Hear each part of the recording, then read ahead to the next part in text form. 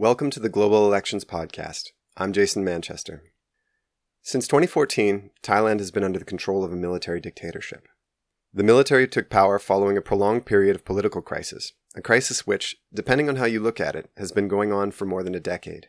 On August 7th, the state will hold a referendum to pass changes to its constitution, but this referendum is being held in the dark.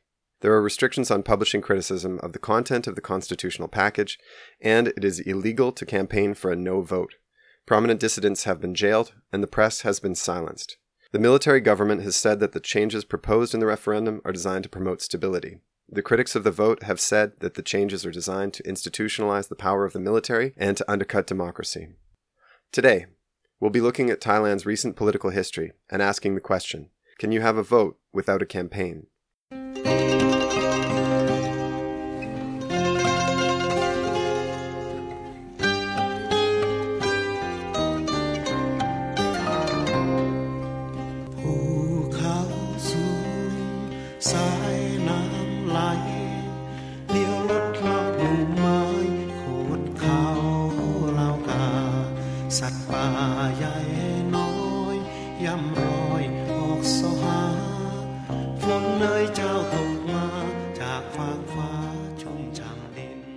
In elections in 2001, the party of businessman Thaksin Shinawatra was elected in a landslide.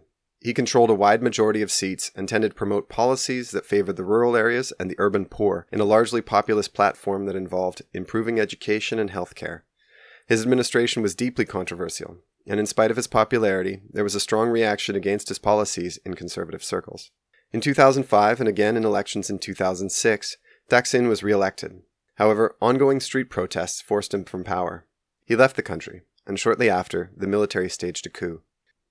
The election was then legally invalidated by the Constitutional Court, a judicial body with jurisdiction over acts of parliament and the government. In the West, the coup was presented as a reaction of the people to what seemed to be a corrupt sale of state assets to a private company. The real reasons, however, were a bit deeper. It is in this moment, with the duly elected government of Thailand being pushed from power, that we start to see the main cleavage in Thai politics, the red shirts and the yellow shirts. The red shirts by and large are supporters of Thaksin. They find themselves broadly on the left, but we could understand them as populists. The yellow shirts were also united by Thaksin. They formed late in the Thaksin administration to carry the standard of opposition to his policies. They were largely responsible for the protests that led to the coup in 2006. They are a right-wing coalition of nationalists, hard royalists, and the urban middle class. This group was deeply skeptical of Thaksin. They accused him of corruption and considered him to be disloyal to the Thai monarchy. The rallying point here is the Thai king. Yellow is the color of the royal family. After a year and a half of military rule, new elections were called in 2007. Thaksin was in exile and his party was officially banned, but his movement continued. The leaders of his party took over a different, smaller party from the previous election, and, in the election of 2007, the Reform Party of Red Shirts won a majority government. It didn't take long for the Yellow Shirts to begin new street protests to try to unseat the sitting government. Under pressure, the Constitutional Court, once again, dissolved the ruling Red Shirt Party under charges of election fraud. The opposition Democrat Party, who had been a part of the Yellow Shirt protests, became the government. Over the next 2 years, the opposition Democrat Party, who had been a part of the Yellow Shirt protests, became the government. Over the 2 years that the Democrats led the government, it was the Red Shirts' turn to take to the streets in protest. The Red Shirt movement took over streets and set up protest camps in a bid to force the government to hold early elections. In the government's attempt to break up the protests, dozens were killed. In 2011, these ongoing protests forced the Yellow Shirt government to hold early elections. These elections were won in a landslide by a Red Shirt party under the leadership of Thaksin's sister, Yingluck Shinawatra. Her government was considered at the time to be a movement towards stability, and the stock market rose after it was announced that she would form a majority government with opposition parties in a grand coalition. However, over the next 3 years of her premiership, the political instability returned. In 2013, a legislative bill that would have granted blanket amnesty for political crimes sparked street protests on both sides. The bill was designed to amnesty the Prime Minister's brother, former Prime Minister Thaksin, but also the Democrat Party ministers for their crackdown on protesters in 2010. The Democrat Party ministers resigned and led widespread protests against the government, trying once again to force new elections. This was coordinated with large-scale denial-of-service attacks on government websites. In December of 2013, the Prime Minister called for new elections in February of 2014. However, by January, the country had descended into chaos as new protests began. The elections were held once again, and again, the Red Shirts won. Keep in mind that they have won every election since 2001. Shortly after the election, though, the Constitutional Court removed Yingluck from her position as Prime Minister and removed a handful of allied senators. All were removed for reasons not related to the 2014 election. Protests continued as a new Prime Minister was installed. In May of 2014, shortly after the Prime Minister was removed, for the 19th time in the last 100 years, the military declared martial law and took power.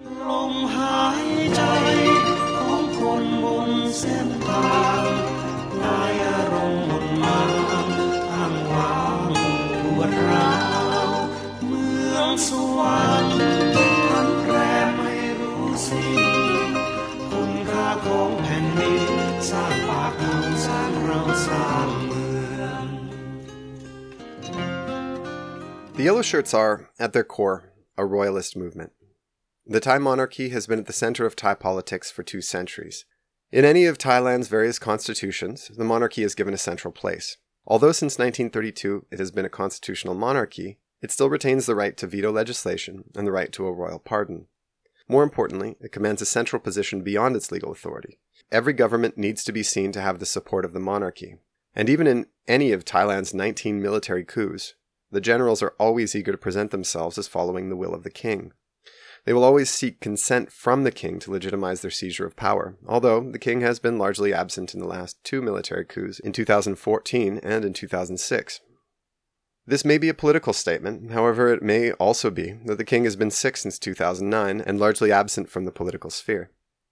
At this time, Thailand is waiting for the old king to pass on so that his heir can take power. The military government has been delaying the return to democracy, and it has been suggested that they are waiting for the new king to be installed.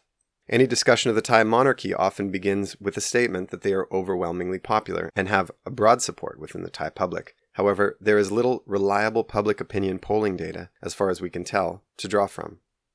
And it's hard to ascertain the true popularity of the king due to the fact that the royal family is protected by lèse-majesté laws, which protect the monarchy from criticism with threats of imprisonment. And this isn't as strange as it sounds. It's important to note that these laws are in place and still used in monarchies around the world, including neighboring Malaysia, Gulf monarchies like Kuwait, Jordan, and Saudi Arabia, and European constitutional monarchies like Denmark, Spain, and the Netherlands. A similar but rarely used law was struck down in Scotland as late as 2010. Importantly, people have been charged with offenses under the lèse-majesté laws for making public statements saying that the lèse-majesté law should be changed or scrapped. These laws create a lack of transparency not only for the royal family, but for the state as a whole.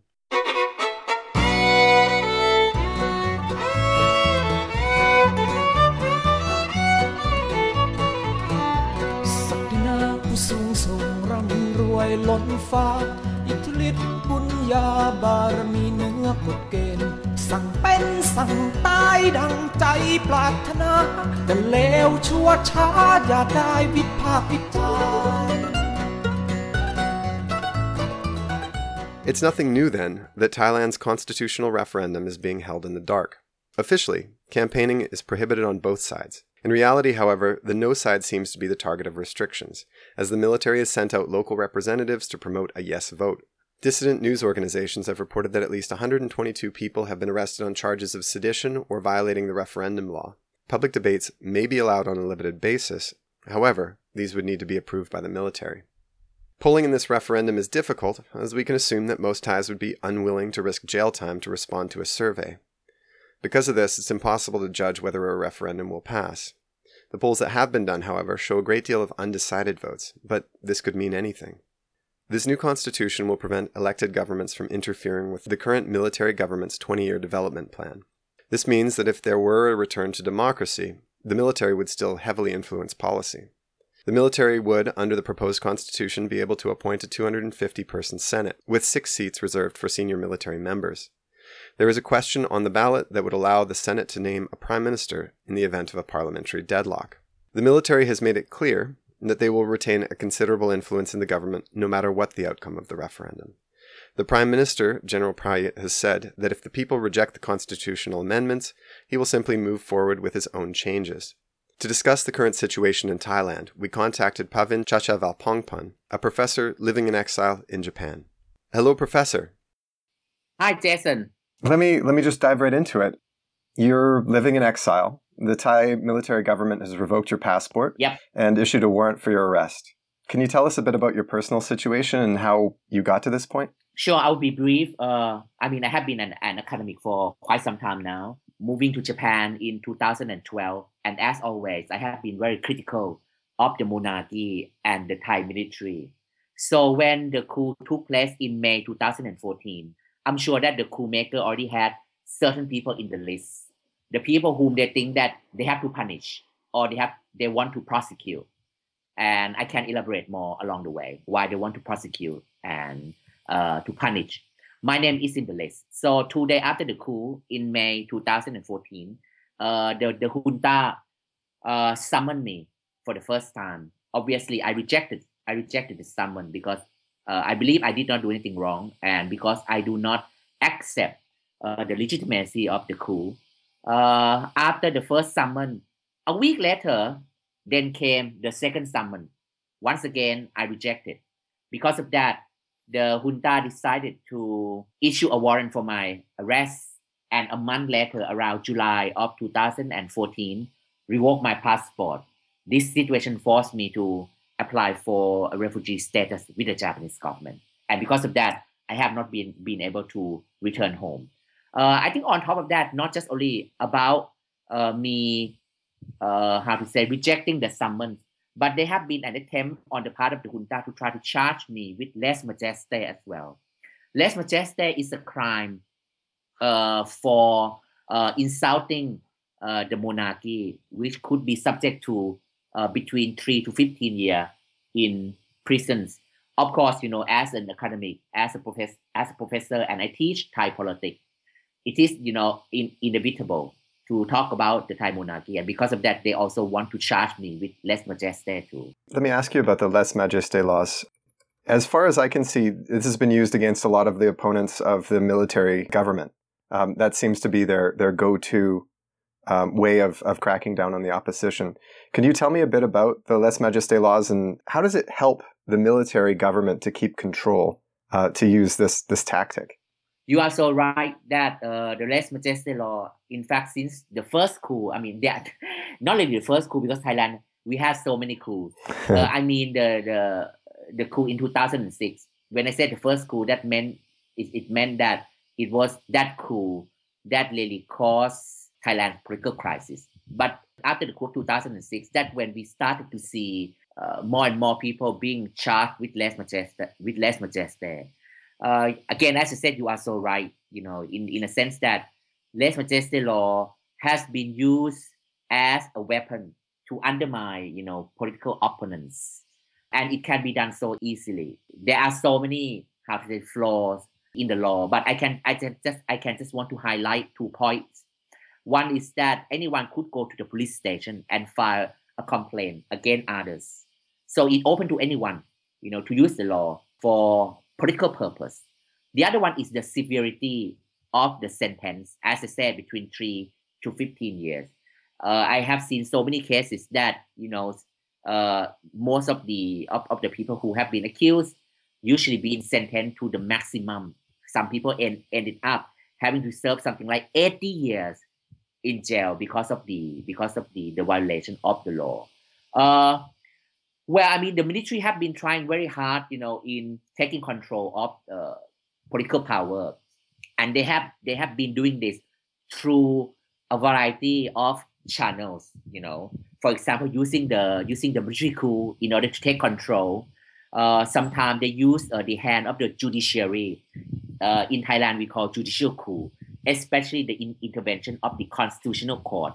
Again, since the coup of 2006, we have seen more and more cases of the intervention of the court in politics.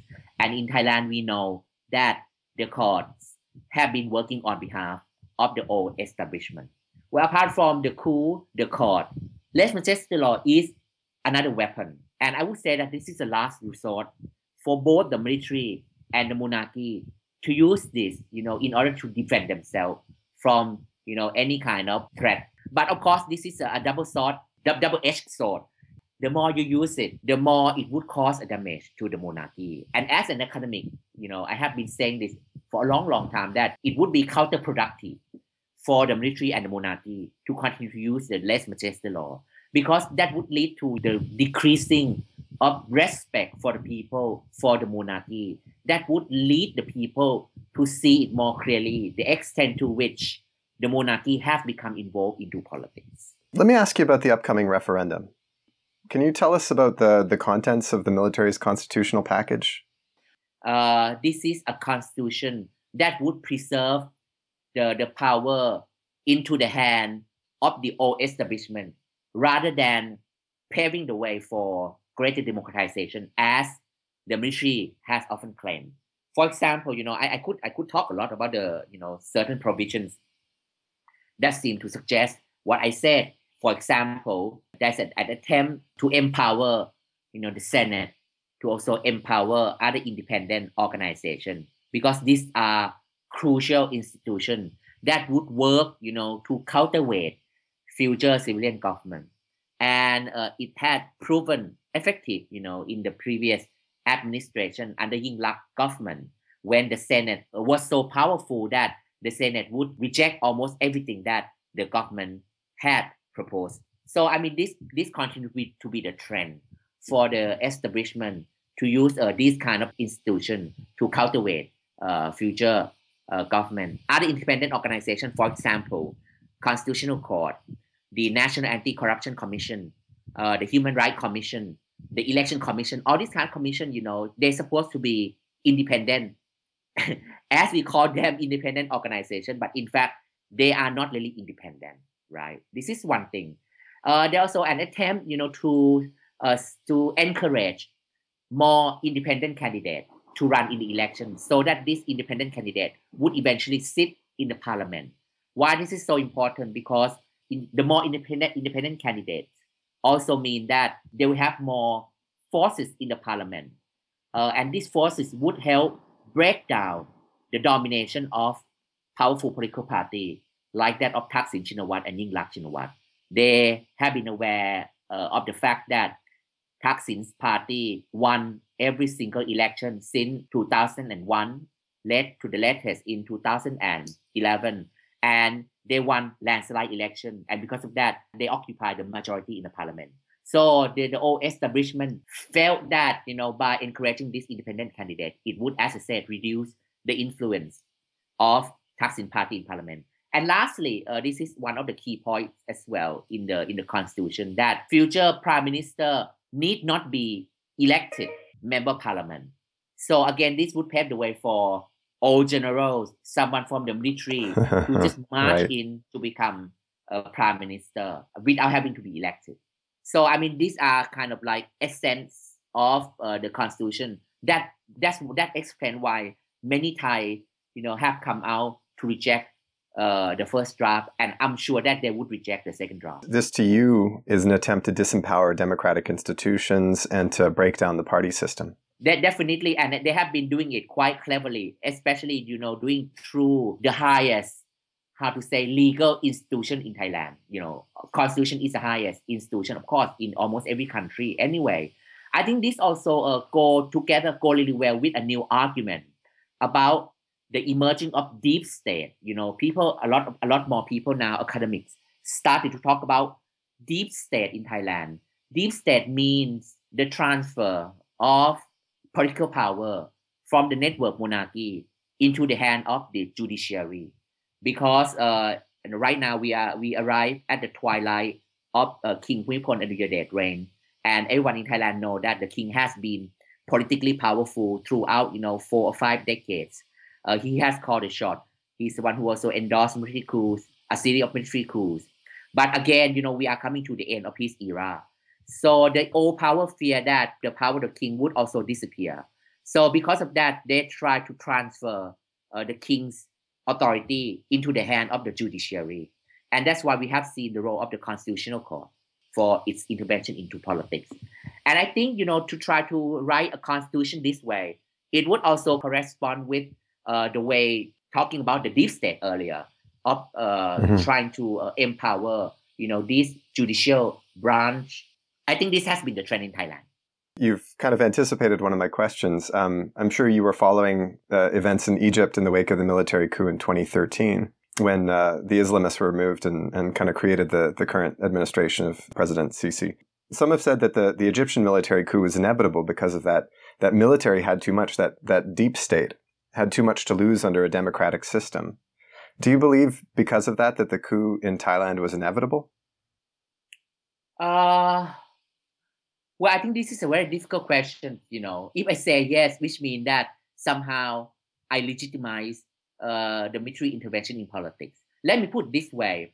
I think both the military and civilian government, they were equally to be blamed. Let's put it that way. For the military, of course, the military intervention into politics, it has become Thailand's political culture for so long.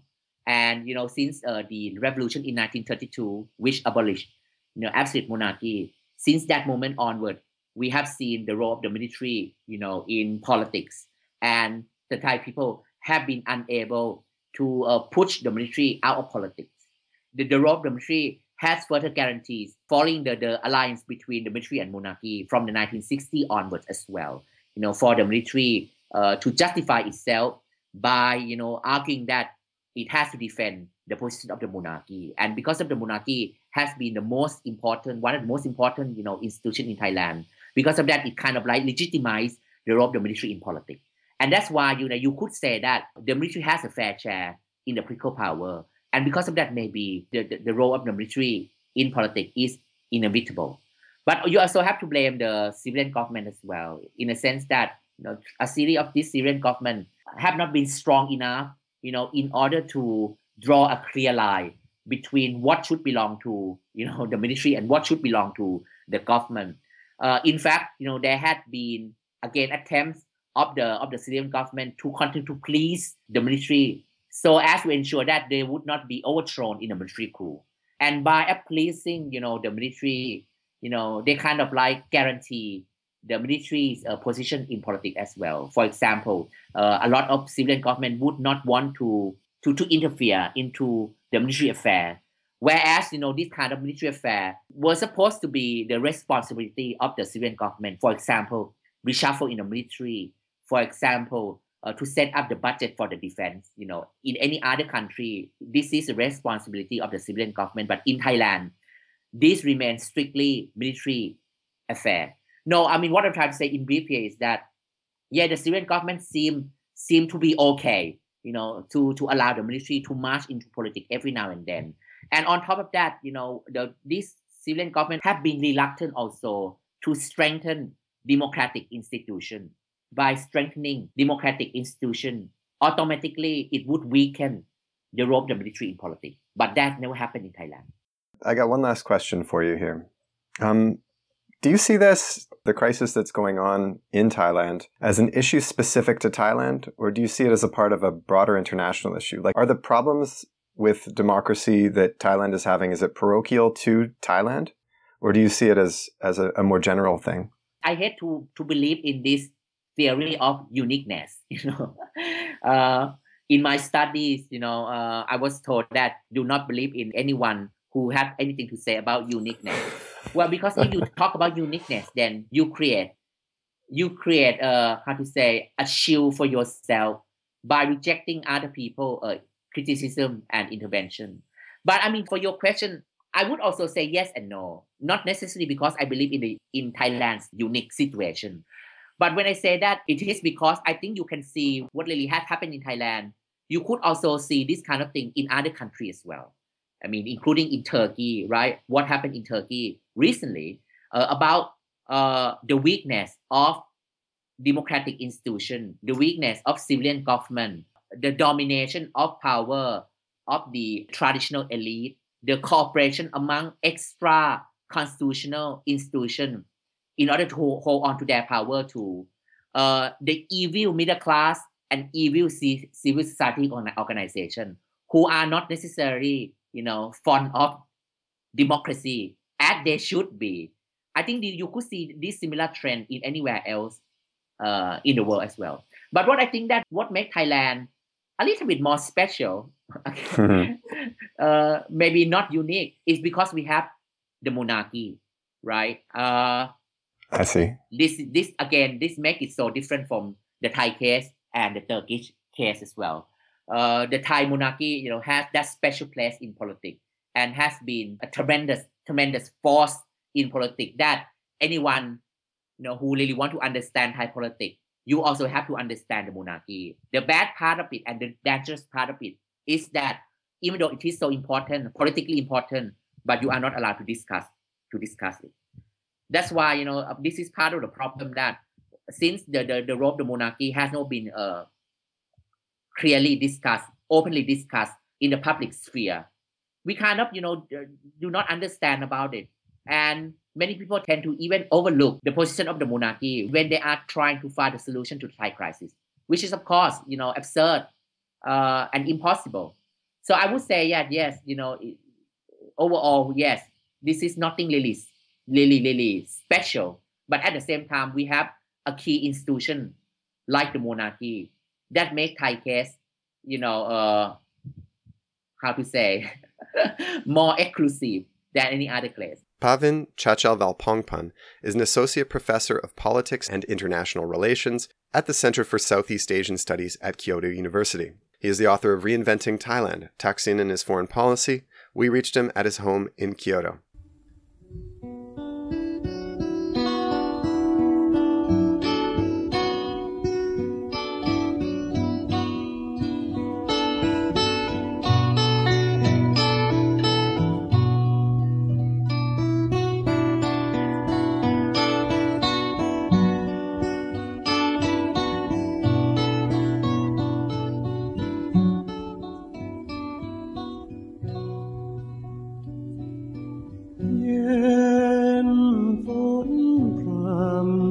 The Global Elections Podcast is produced at the James Street Studios in Ottawa, Ontario by me, Jason Manchester. Thanks, of course, this week to Dr. Pavin Chachavalpongpun of the University of Kyoto and to Mark Gerstein. You can find the Global Elections Podcast on iTunes, SoundCloud, Google Play, and Stitcher. You can get a hold of me on Twitter at JKManchester. You can follow us on Facebook at facebook.com/Global Elections Podcast. Don't forget to rate us on iTunes or Stitcher if you like the show. It helps people find us, and it really helps us out. Thanks for listening.